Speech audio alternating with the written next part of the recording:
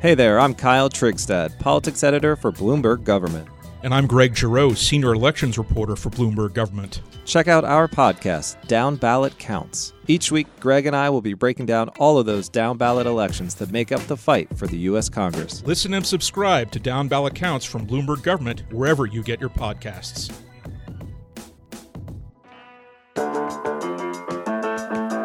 Welcome to Cases and Controversies, a Supreme Court podcast by Bloomberg Law. I'm Kimberly Robinson. And I'm Jordan Rubin.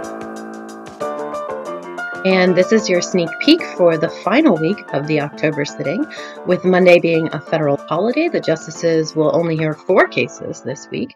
But don't worry, court watchers, there will be plenty of SCOTUS news for you, and that's because confirmation hearings for Amy Coney Barrett kick off on Monday.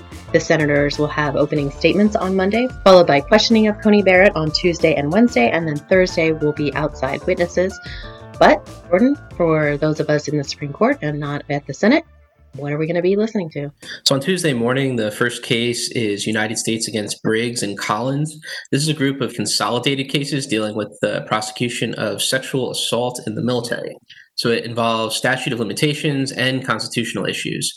So in 2006, Congress passed a law saying that there's no statute of limitations for rape in the military, but these cases involve prosecutions from before then. The government argues that there was no statute of limitations even then because under military law, rape is a crime punishable by death, and crimes punishable by death don't have statutes of limitations.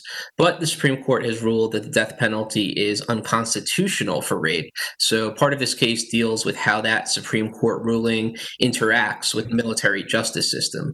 And if there was a statute of limitations here, it was 5 years, and so the service members here shouldn't have been prosecuted. Another issue in the case is the question of whether a statute of limitations law can be applied retroactively to pre-2006 conduct. And you have the defense saying that's unfair, while the government says the military system is different and that sexual assault is a long overdue problem that needs to be addressed there. And then rounding out Tuesday is City of Chicago versus Fulton, not to be confused with Fulton versus City of Philadelphia, which the justices will hear later in the term. That one, of course, is the tension between religious freedom and anti-discrimination laws, particularly for LGBT citizens. The one out of Chicago, though, is a bankruptcy case, so much more exciting. This one involves an automatic stay in bankruptcy cases, which prohibits the collection once somebody has filed for bankruptcy. The question here is whether creditors must return repossessed property as soon as a debtor files for bankruptcy. So here the city impounded cars for failure to pay traffic fines, and the city actually refused to return the cars once people had filed for bankruptcy. Then on Wednesday morning, we have the latest case of the court dealing with the attempts and barriers to trying to sue law enforcement officials for alleged rights violations. In Torres against Madrid, the question is whether an unsuccessful attempt to detain a suspect by use of force is a quote-unquote seizure within the meaning of the Fourth Amendment, or whether physical force needs to be successful in detaining a suspect to constitute a seizure. So what happened here is during an investigation, New Mexico officers shot at Roxanne Torres 13 times and hit her twice while she drove away. Turns out she wasn't the suspect they were looking for.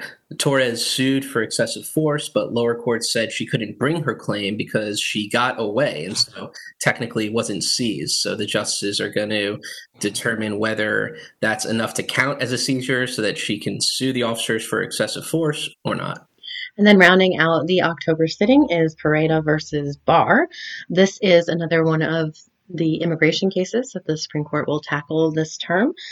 And it involves the modified categorical approach. So don't everybody get all excited at once. Here the question is what courts must do if state law is ambiguous as to whether crimes fit into a, quote, crime of moral turpitude. And that phrase is important because it can make immigrants ineligible for discretionary relief that is available for individuals who have been in the country for a long time and whose departure could cause hardship for U.S. citizens. So here, the immigrant had been in the country since 1995. They used a fraudulent Social Security number to apply for a job.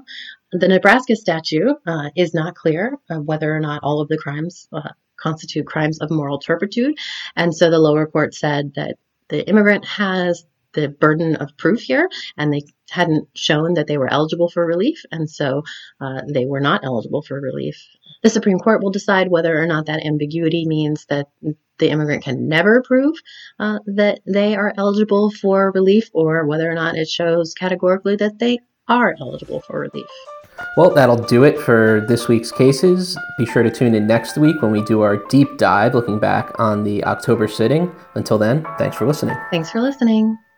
Office-based startup WeWork has officially postponed a plan to go public. WeWork is having trouble finding investor demand at 1/3 of the $47 billion price tag. Their real concern is Adam Neumann, the CEO. Everything is on him. His performance will determine this.